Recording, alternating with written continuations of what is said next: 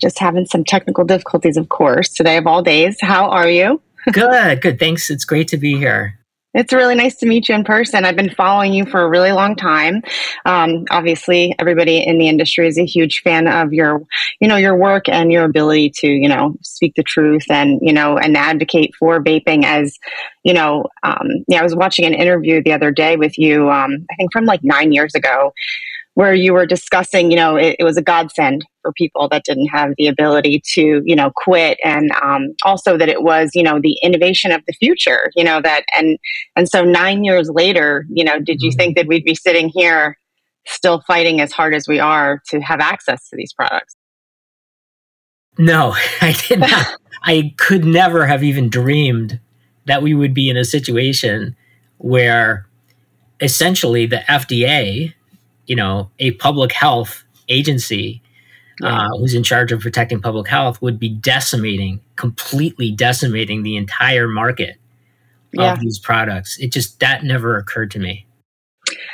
No, me neither. I don't think it occurred to any of us. And I think, you recently too, like I saw criticized the New Hampshire Department of Public Health for, I think, making a mistake that many public health departments have been making for calling vapes tobacco products. And you asked them simply why tobacco control element of public health has suddenly lost sight of the concept of harm reduction. I know that really bothers me and a lot of other advocates, that are dealing with these situations.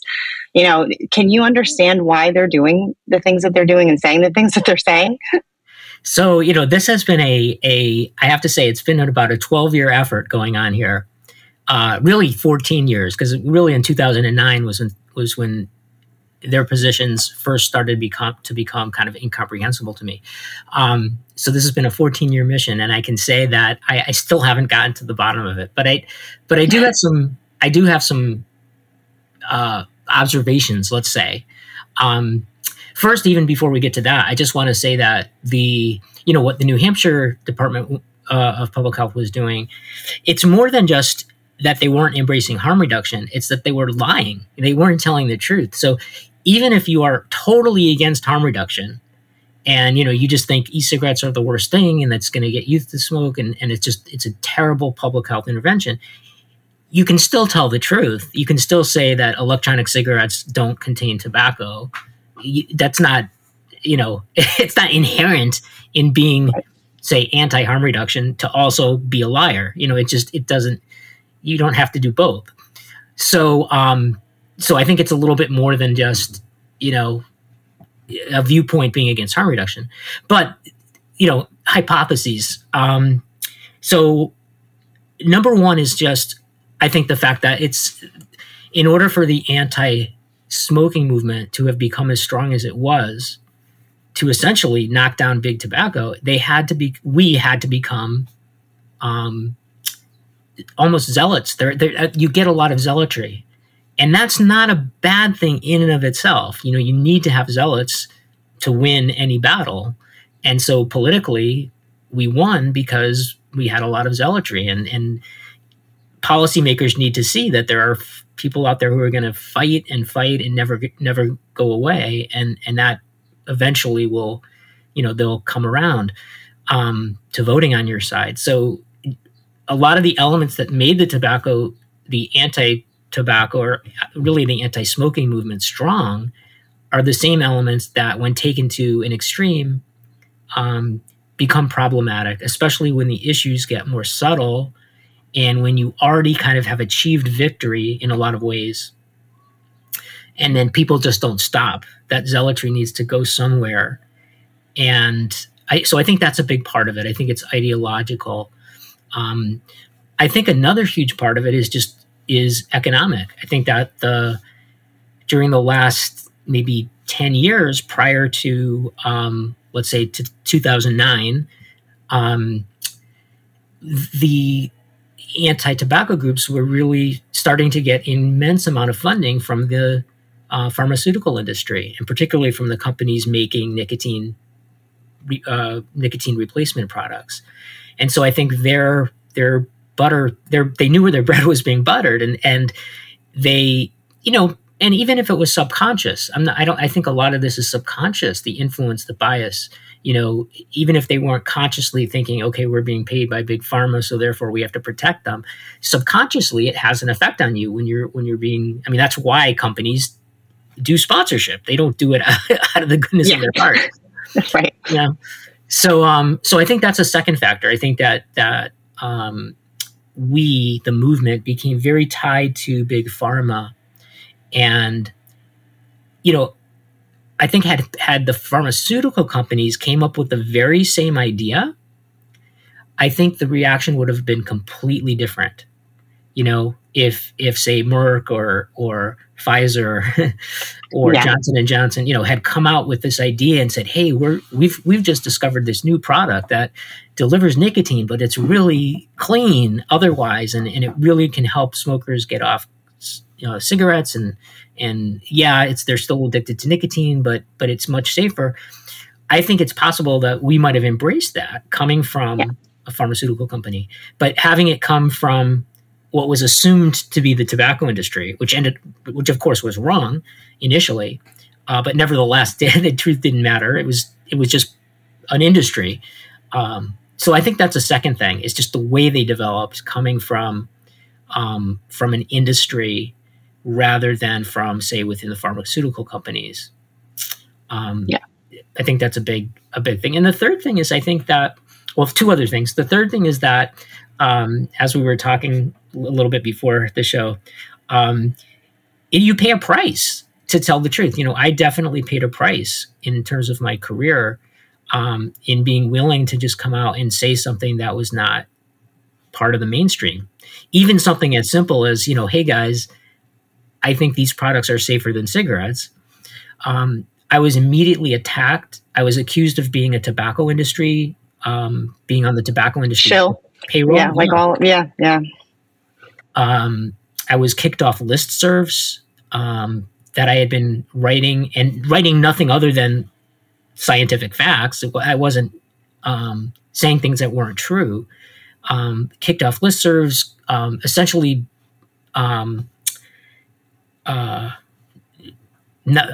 embargoed from conferences, not being allowed to go to scientific conferences that I had presented every single year.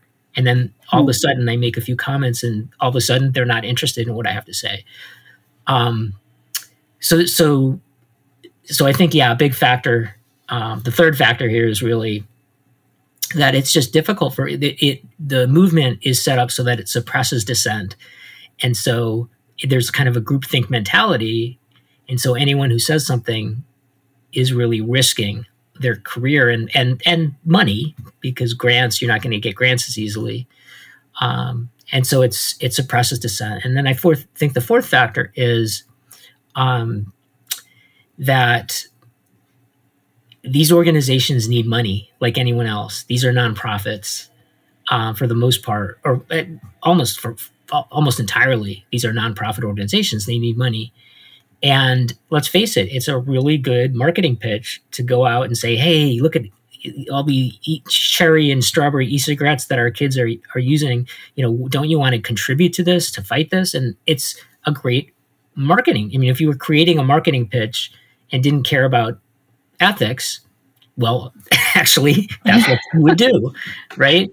You would have, a campaign for tobacco for kids would jump on top of that and say, hey, the tobacco industry is peddling gummy bear e-cigarettes to youth. That doesn't sound good. That's a fundraiser. I mean, I would contribute money to that if it were true.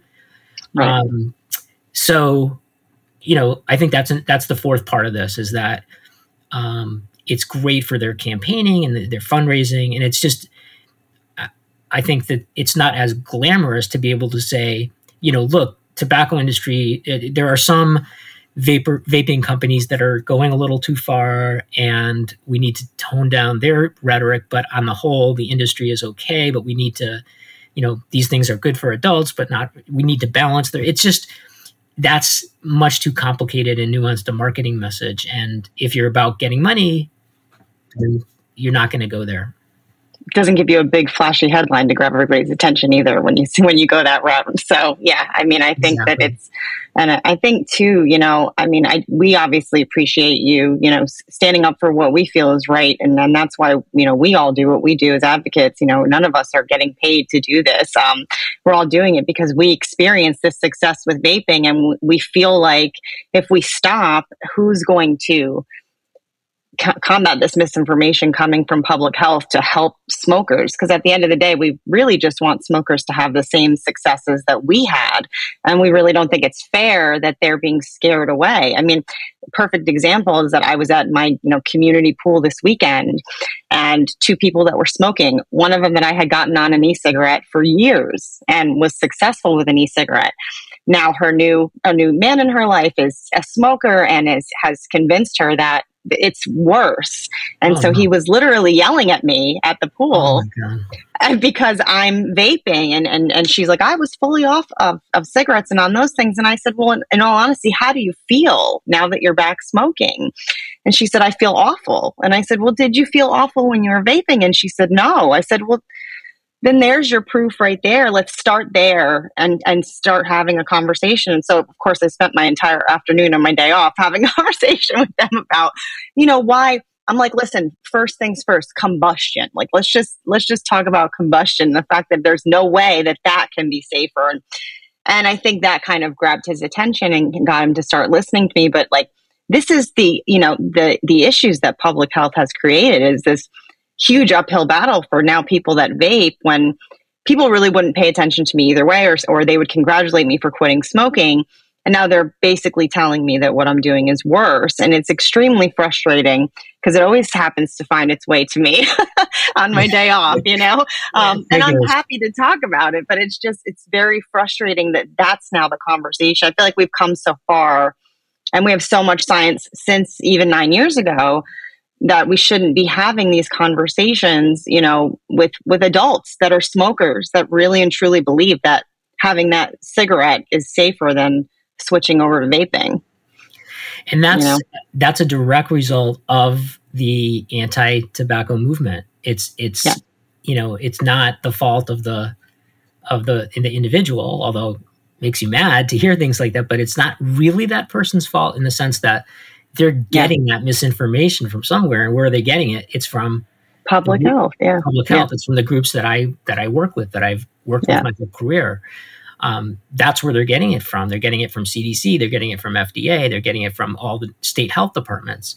And so to me, that's what the real shame is, it's not like, not to bring up, a lot of other controversial issues, but let's just say, the anti-vax movement or something, where people are getting misinformation from not the government, but from kind of a conspiracy group of sorts. Okay. That's bad enough. But for the same thing to be happening, but for the misinformation to be actually coming from the government, like this is really a conspiracy theory. What the anti-vax movement wishes were the case, so that they would be honest and say what they say, is actually happening. We have an anti-vape conspiracy.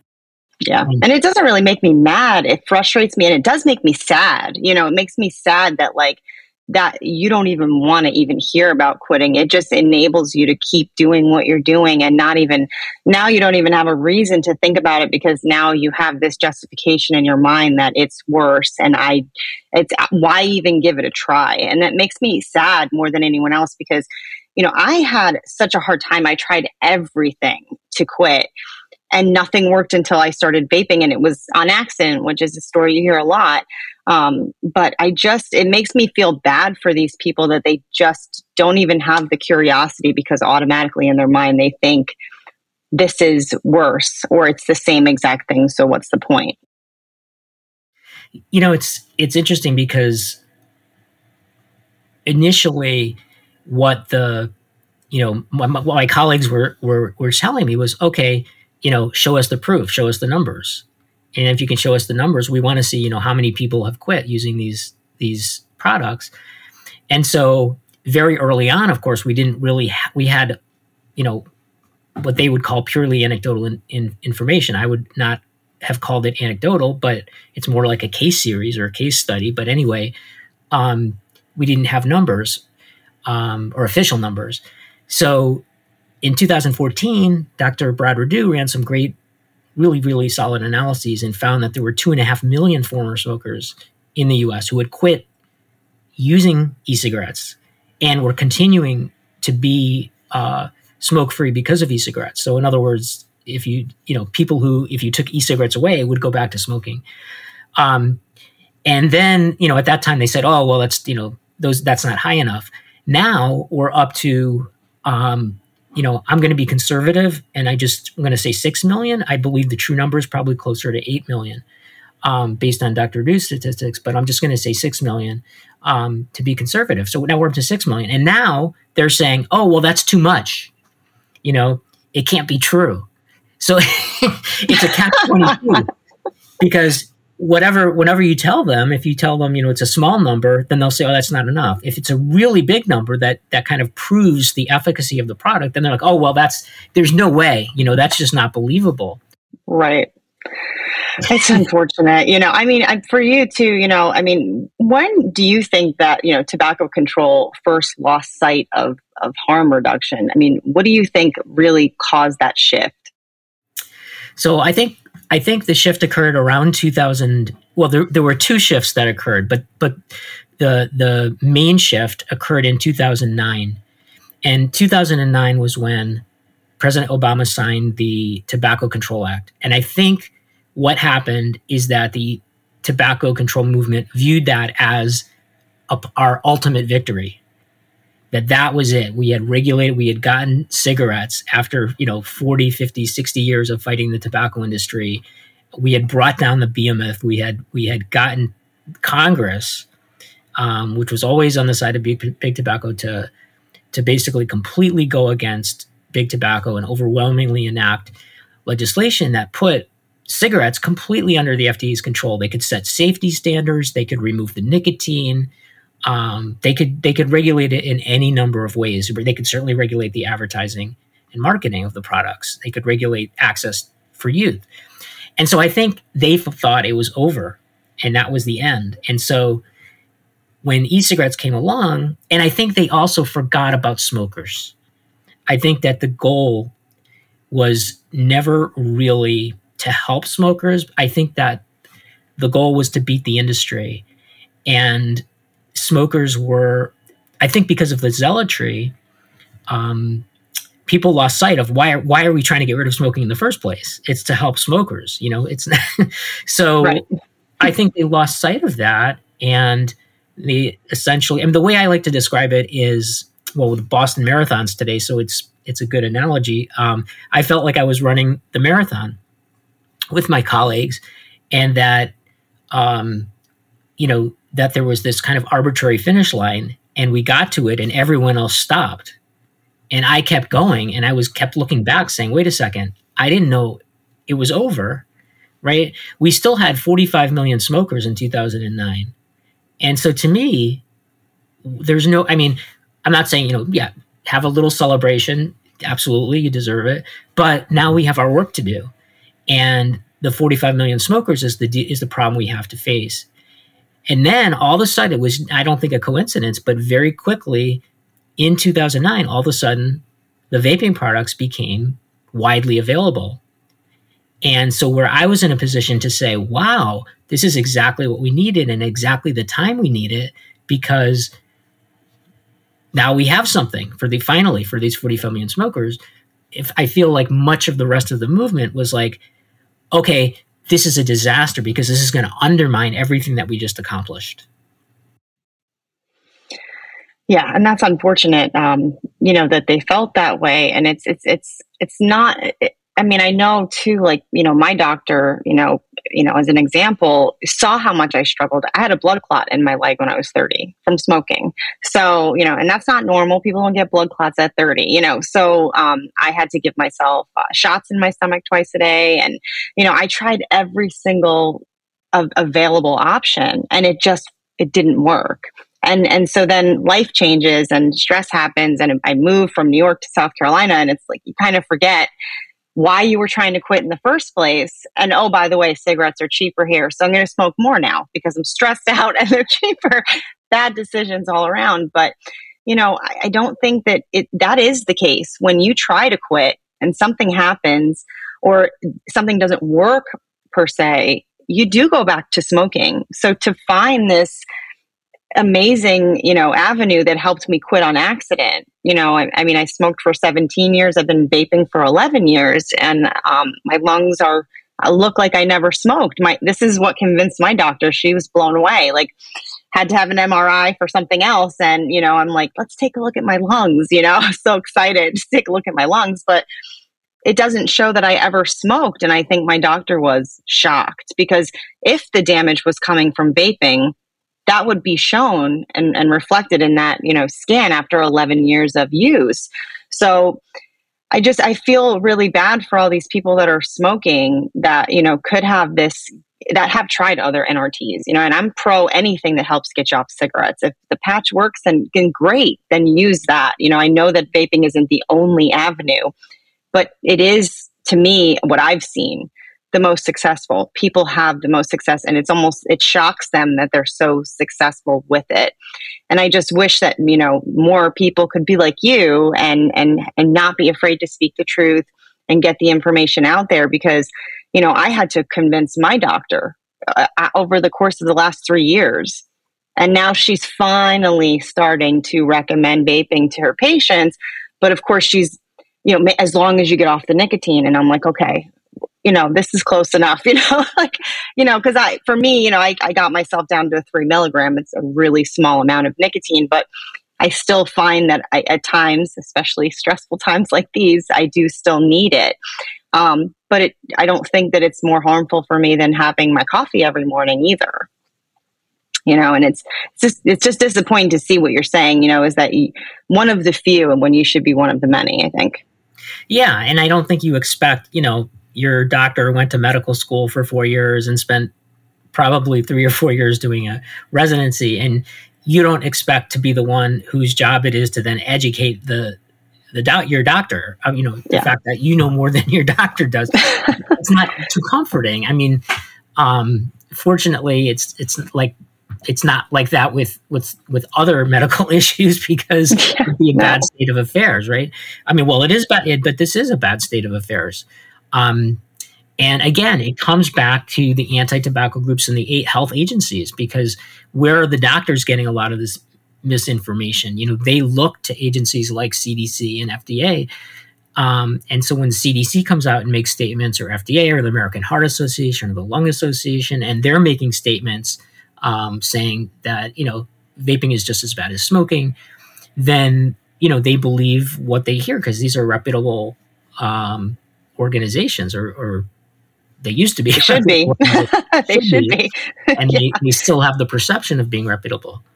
So, it's a shame that the physicians themselves have not, have been largely responsible for spreading so much of this misinformation.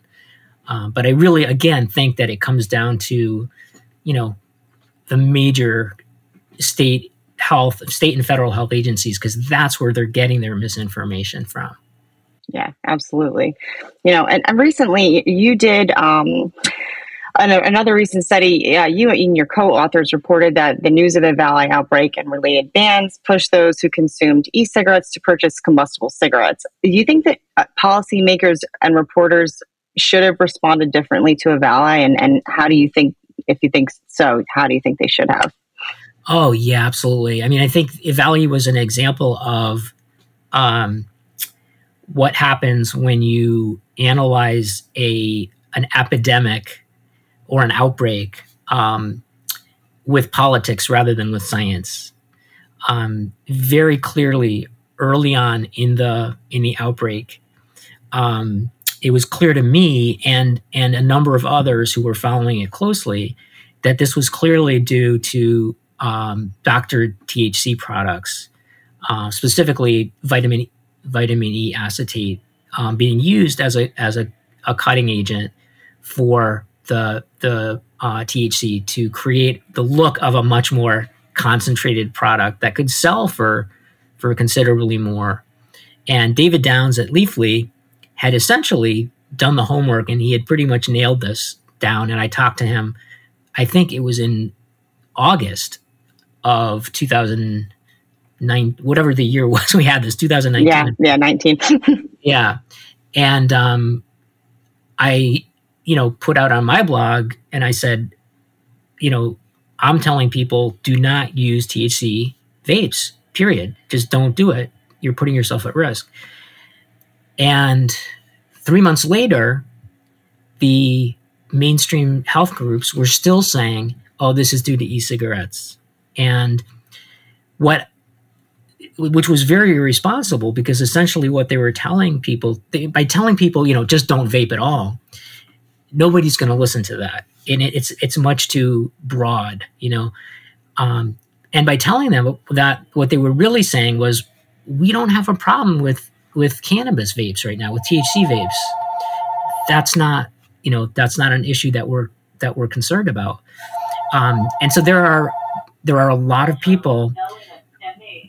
There are a lot of people who were vaping THC who didn't get the message that they should have been getting to stop taking these products. And I'm sure that a lot of deaths, or at least a lot of serious illnesses, were due to the fact that, public health groups never came out and just said, stop using these products. And they also, rather than spending their time banning e-cigarettes, they should have spent their time tracking down the black market and the distribution channels, and they could have put an end to it just like that. It's not that difficult to find the channels for this, because it's a very, very specific product, and it probably is like one person or two people. You just got to find those two garages. Where are those two garages that are hoarding these products? And there's got to be a way of tracing that. We can do a lot of work on trafficking a lot more complex products, and we're able to find them. Yeah. And I think instead the focus was kind of shifted on, all vaping is bad, instead of actually focusing. And they still haven't clarified, really to this day, for the public health, or made an announcement that they, should have made, to kind of clarify all of this, and, kind of put people's minds at rest, and I saw the interview that you had with the doctors, with Meredith, which was great. I think we all were cheering you on, because, I think that's part of the problem, is that you have these people that are misinformed, and they have no issue coming out and sharing that misinformation with anyone and everyone that will listen to it. I mean, these are the groups that still try to push saying epidemic when we've confirmed with Dr. Brian King there is no epidemic. So it's really frustrating. I really wish that they would just make it clear and start to separate the issue. Anytime you have, and it just goes to show you that anytime you have a prohibition of sorts, where you legalize something in one state and a neighboring state is prohibited to have this, you're going to get a black market, and you're going to get bad stuff, and you're going to get sick from it. It is a possibility. And I think that this is the issue that is now being created by the prohibition of all of these products that, we wanted to be regulated. We did. I think there's this misconception that the industry doesn't want regulation. We want fair regulation. We want honest regulation. And that's not what we're getting. And now we're seeing this black market pop up of all of these vaping products. And I don't think that would have happened if we had just had a fair approval process where we could actually get through the door, and we were willing to do anything that the FDA wants us to do to stay on the market to help our customers. But it's been an uphill battle.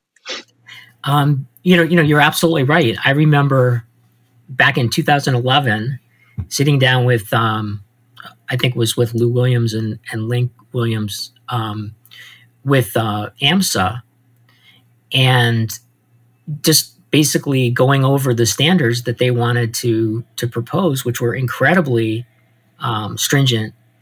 And had we adopted those standards, had the government adopted those standards back then, instead of trying to get rid of the products, we would have averted so many of these different issues, batteries exploding, and um, other issues like that. So it's really a shame. The industry here was an example of where the industry was actually desperate to be regulated, yet we failed to do that. The government failed to do that.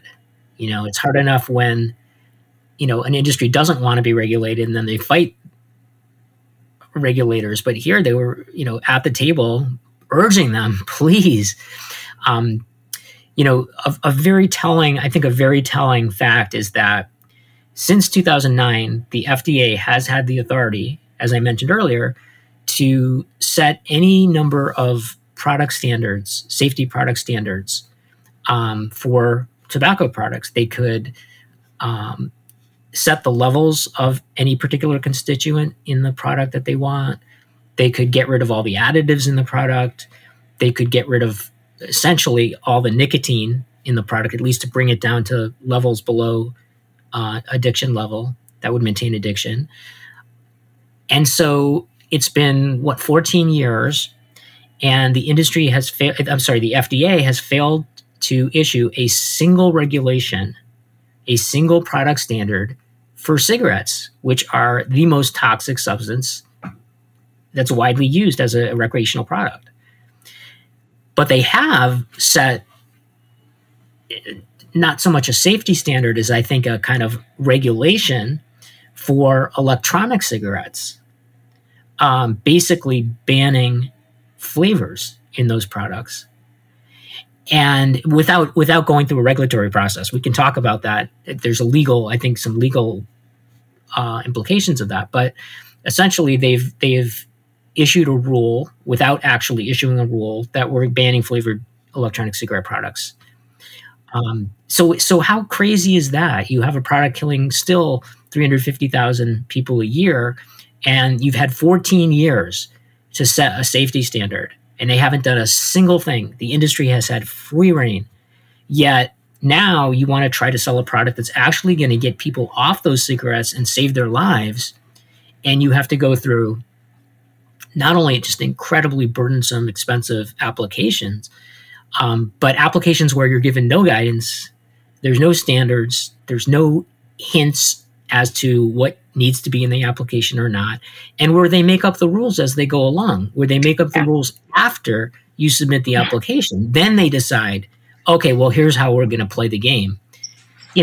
Right. That's ridiculous. Yeah. That's ridiculous. But meanwhile, if you're Marlboro or Camel or Newport, you just keep selling your product. You don't have to do a single thing. You have to make no demonstration that your product has even done one thing to try to make it just a little bit safer. Correct. Yeah. And I think too, it's, wiping flavors off the market, wipes out the entire industry because we're not selling tobacco flavors. I started on a tobacco flavor. I think I stayed on it for about 2 weeks, and then my sense of smell really started to come back. My taste buds started to change. And I was like, I don't like how this tastes anymore. So I tried a few other tobaccos, a vanilla tobacco and a cherry tobacco, and I didn't like those either. And so I tried a strawberry, and I was like, this is amazing. And it was almost like a gift. This is my reward for stopping smoking. Now I can taste this, and it tastes good. And now this is what's helping me. And honestly, it almost made it fun for me as an adult that was quitting smoking. But it kept me from straying, because every time I felt like I was getting sick of that flavor, I could go in and try another flavor, change the whole experience for me, and then kind of set me back on course, which took away the option of me even going back to smoking. And so I always felt like cigarettes, getting away from cigarettes and being able to use flavors, that's a gift. And they don't see it like that. They don't, for some reason, they don't see that adults like flavors. They like it in alcohol. They like it in dessert. They like it in food. They don't, not in vaping though. And it's really hard to understand that. It's, this is an area where they just have not listened to or talked to actual vapors. One of the things that I did, the earliest thing I did, let me actually be very honest with everyone, because people probably don't know this, but when electronic cigarettes first came onto the market around 2007, and when I first became aware of them, which was probably, I think, late in 2008, closer to 2009, I'll be very honest. My first reaction was, oh no, not this again. Big tobacco. What a ploy. I said, that's brilliant. They've now come up with, and they had a history of this. They had come out with the Accord product. Philip Morris had put out the Accord product. And I think RJR came out with an Eclipse product, which was kind of a heat not burn type thing. And they were claiming this is a lot safer. Probably it was maybe marginally safer, but not like e-cigarettes. It was only marginally better, and it was their advertising was very, very misleading. So I thought, okay, this is brilliant. They've come out with a product that is going to deliver tobacco through this other mechanism. And so the very first thing I did was to start talking to vapors. Once I heard, a lot of people saying, I'm having great success, is I actually talked to people, real people who were using the products. Yeah. And I got their stories, and I found out what they were vaping. And anytime I saw someone vaping, I'd walk up to somebody in the middle of the street and I'd say, hey, just curious, can you tell me about, what your experience is? And I just heard the same thing to every single person. I don't think I heard anything other than, these things saved my life. I was smoking for many, many years. Nothing worked. I tried these, they worked. And I haven't had a cigarette since. And as I went to a lot of e-cigarette conventions, and I again had a chance to really, at that point, talk to a lot of people. And then we started doing scientific research and doing surveys and getting thousands and thousands of responses and doing it in a scientific way. And that just confirmed what we already knew from the so-called anecdotes. But I think that's the difference. I think that one of the differences is that a lot of these folks have never actually taken the time to talk to vapors and to ask them about their experiences and to listen. We do a lot of talking in public health. We tell people what to do. And I think we're just not used to listening. And that was the difference for me, because it was after listening and after looking at the scientific data that I came to realize, okay, whoa, this is totally different. This is completely different than what the tobacco industry is doing. The tobacco industry has nothing to do with this. Yeah. And, and I changed my mind. I did what I do when I see data that doesn't match with what my thinking is, my initial thinking. Because I was as biased as anyone else in the anti-smoking movement when it came out. I'll be the first to admit it. But when I saw that the data did not support what people were saying or what I believed to be true, I changed my mind to accord with the data and with what I heard from the vapors. The other organizations pretty much unilaterally, there's a few exceptions, but the overwhelming majority of organizations just kept with their kind of pre-existing hypothesis and haven't budged even to today. Yeah. Yeah. I was going to mention one of the things when you were talking about eValley and not correcting it. One of the things we actually did in that study that we just published was we looked at the current, this is 2020, well, it was probably in 2022 because it was just published, but we looked at the 2022 websites of all 50 state health departments to see what they're saying today about eValley. And less than half are still less than half are telling the truth. I guess I should say more than half are still misleading people. About it. They're not willing to even just put in a simple statement saying, eValley was found to be a result of contaminated THC cartridges. They're not even willing to say that. Right. They're not willing to admit that they were wrong. And that's a dangerous thing. Extremely dangerous. Yeah. Yes. Because a lot of people don't even think about THC vapes when they think about it. They just think about nicotine vapes. They're not even taking that into the equation because it was so much focus was just put on vaping, and a lot of people view vaping as just nicotine vaping. So, and honestly, how many people do you know that buy their products from the black market are listening to what public health has to say in the first place? So in reality, it's more dangerous for everybody that it's not clarified, because they're going to continue to use these things and continue to unfortunately get sick. And whose fault is that at the end of the day? I want to share this story that happened to me when I was testifying in Brookline. So Brookline, just outside of Boston, is the council had proposed an ordinance to ban the sale of all flavored electronic cigarettes, and I went to the hearing prior to the ordinance being considered. And there was a doctor, I won't mention names, but there was a doctor at the hearing who accused me of being a vaping industry shill, and accused me of taking money from the vaping industry. This happened to be a colleague of mine who I had worked in the past with. I actually published a paper with him on secondhand smoke and its dangers. Oh, wow. Wow. So it was a direct colleague, right? Not just like somebody who knew me. We had actually written a paper together, published a paper together. And someone who I liked very much and had a good relationship with.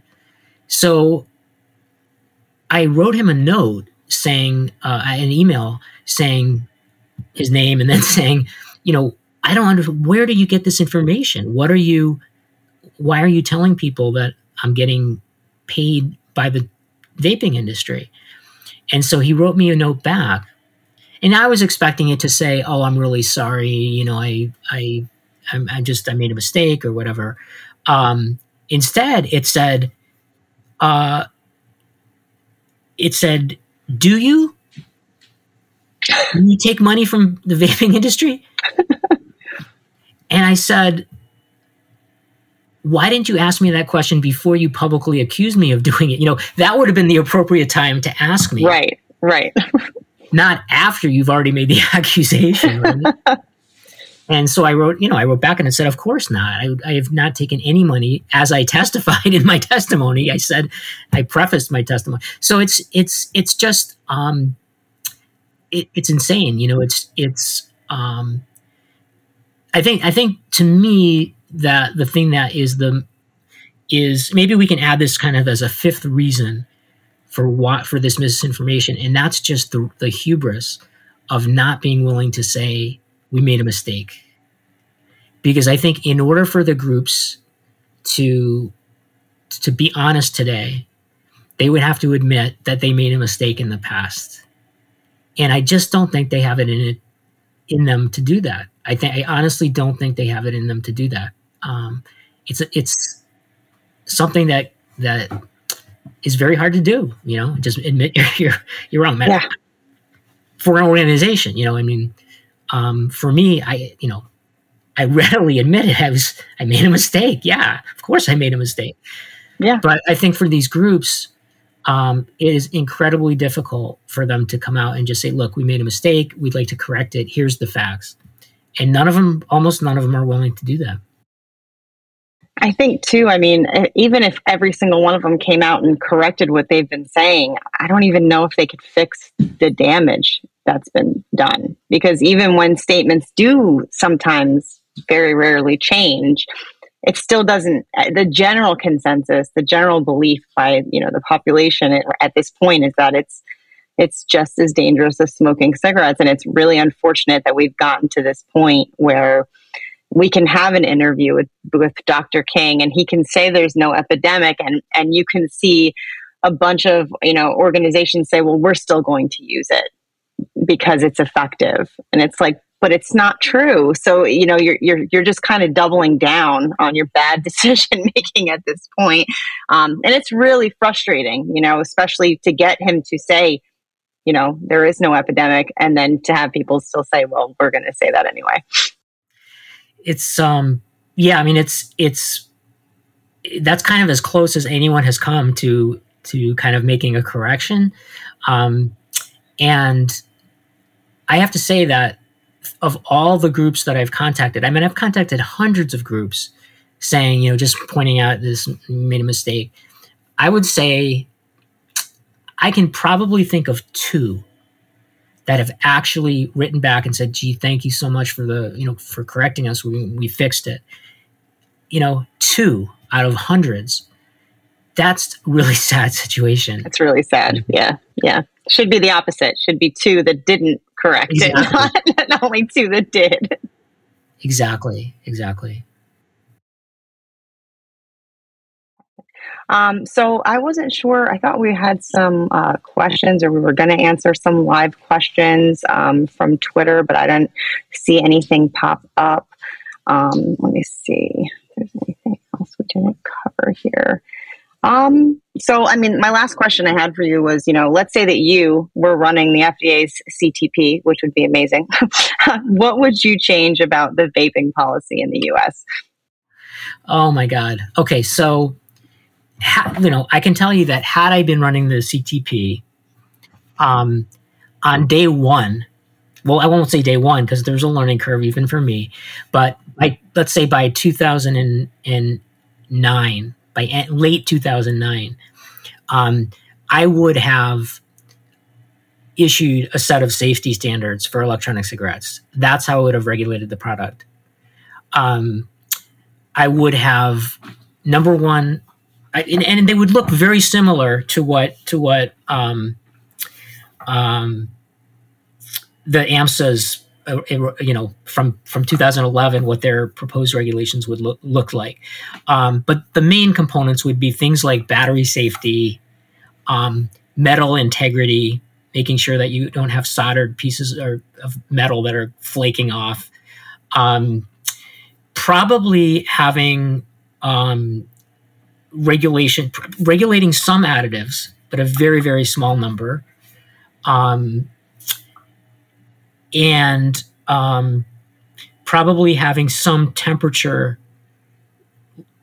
rules or regulations to ensure that overheating isn't occurring. Because it's really the uniformly, when the unwanted contaminants are present in vaping products, they're invariably there because the liquid got heated to too high a temperature. And in fact, that's how a lot of these studies are done that have shown that there are, all these chemicals and unwanted chemicals in there. What they do is they basically char the device.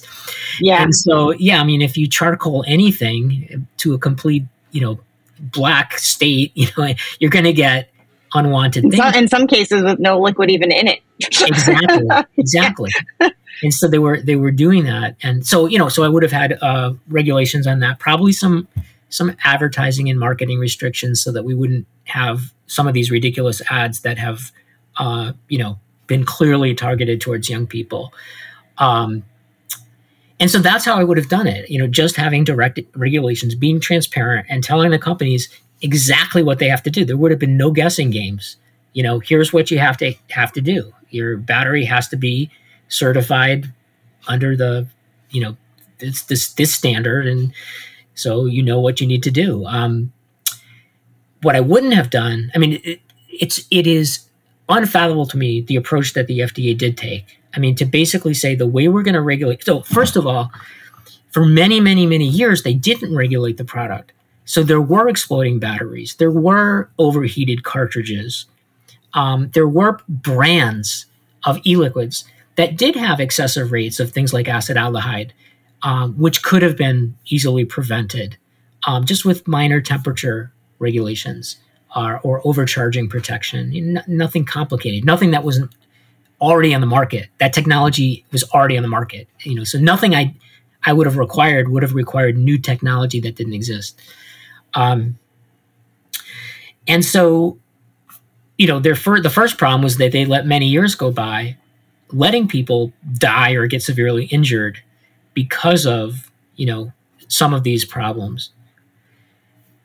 And then the second problem is when they did decide to regulate them, the way they decided to regulate them was to just ban pretty much 99.9% of the products rather than actually set safety standards for them. And, every other consumer product, there's no other consumer product that I can think of that is regulated by banning most, if not all of the, unless there's a complete ban, I'm not sure of any product that's regulated by banning 99.9% of the products, with the 0.1% that's allowed being allowed on an arbitrary basis because you think that adults shouldn't like cherry. That's essentially what's happened. The FDA has decided to decimate the market and remove 99.9% of the products because they personally, don't appreciate the facts that an adult, might like cherry. I mean, have they ever been to an ice cream store? Right. That's, yeah. Have they ever seen me in an ice cream store? Right. That's what I mean. How boring would life be without flavors? And like I said, finally getting over that hump of being addicted to cigarettes and having that joy of being able to taste things, not having to put as much salt on your food. So many things kind of open up for you when you stop smoking. And you don't want that taste anymore. Anything that reminds me of a cigarette, I don't want it, but I still want the hand to mouth.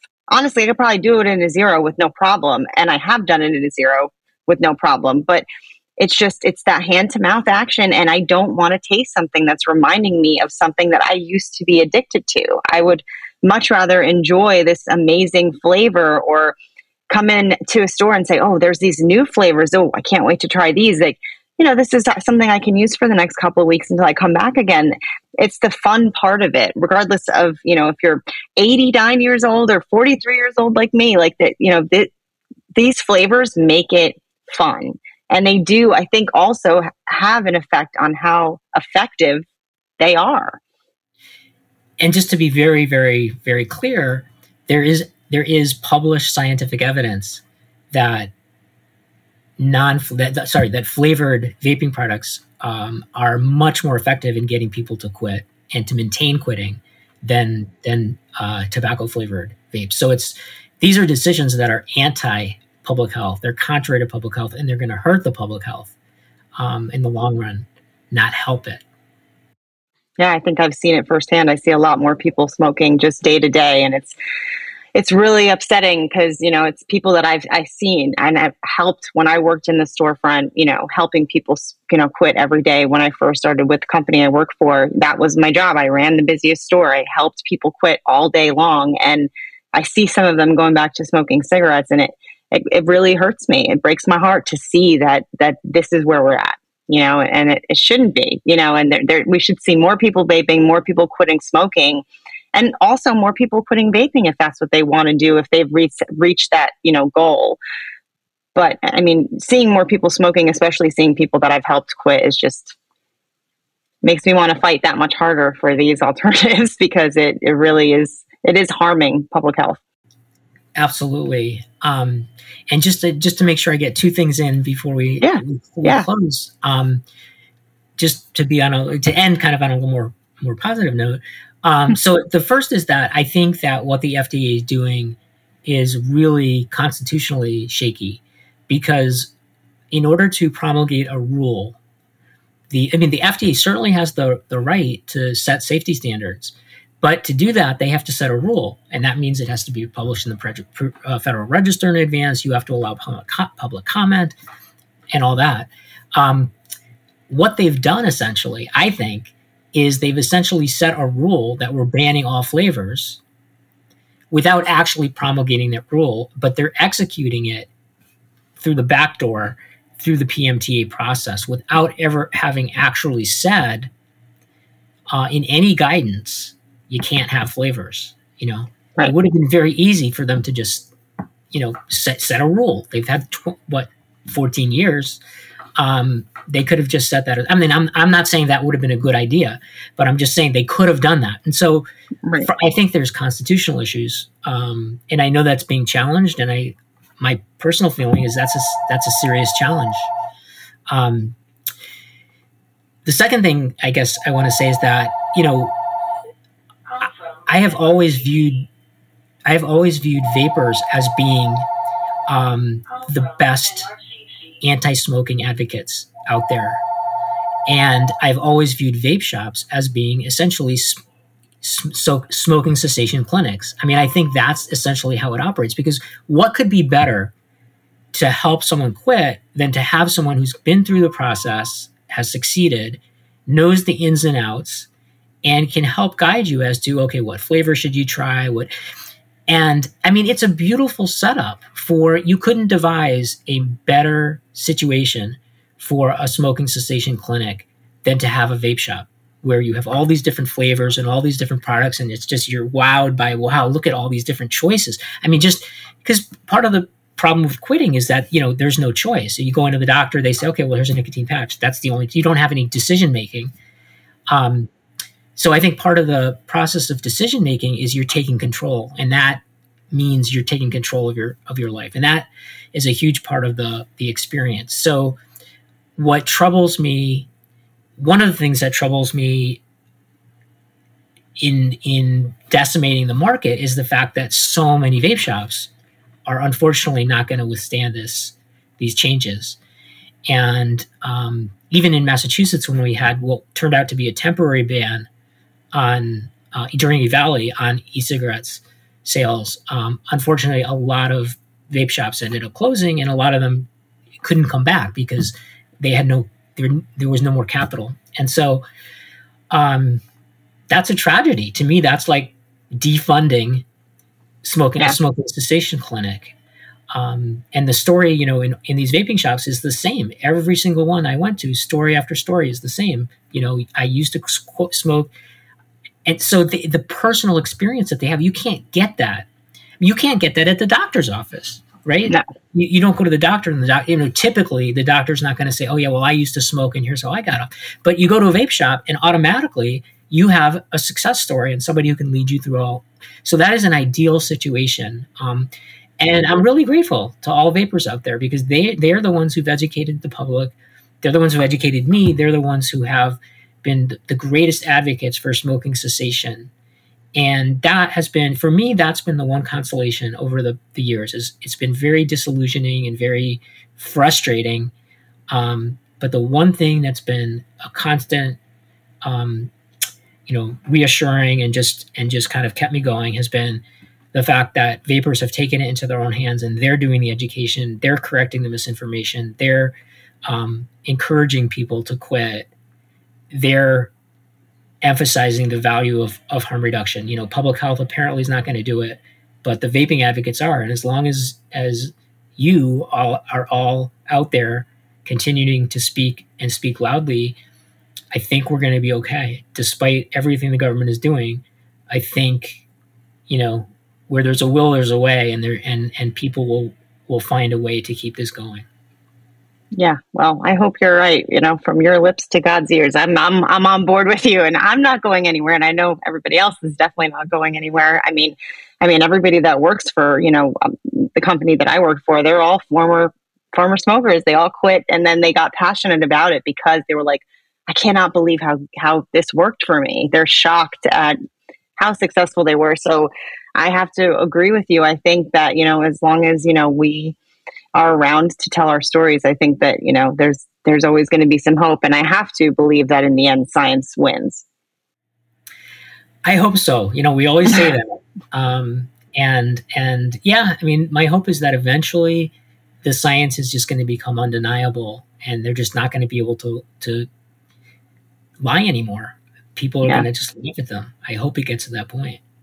I hope so too. Before it does too much damage to, the fact that a lot of people aren't listening to anything that public health has to say anymore because of this one particular instance. And I think that they really need to take that into consideration as well, because there's a lot of misinformation out there, like we were talking about earlier. And a lot of that stems from, if you're lying to me about this, you could be lying to me about everything. And that's really not a good place for public health to be. Absolutely. The thing that and I've written about this, and I've said, the thing that we need and that we treasure the most is our credibility. And once we lose that, we lose everything, because maybe it's not the issues. Maybe it's not vaping. Maybe it's COVID. Maybe it's some other disaster. We need people to listen to public health authorities. And once you lose that trust, it's really gone forever. And so this is going to lead to a lot more disasters beyond simply more people smoking. Right. Yeah. This isn't a harmless lie. That's for sure. I really, really appreciate you taking the time to be with us today, and appreciate everything you've done for us. I think, you've been, kind of a beacon of hope for us, and speaking out against these lies when most people wouldn't, for obvious reasons, unfortunately, but we really do truly appreciate everything you've done. Well, thank you so much. Thank you for having me. It was really, I enjoyed the conversation so much. Anytime. Pleasure. My pleasure. Thank you so much, Doctor. Thank you so much. We'll talk soon. I'll All talk to right. You you. take care. Thank you.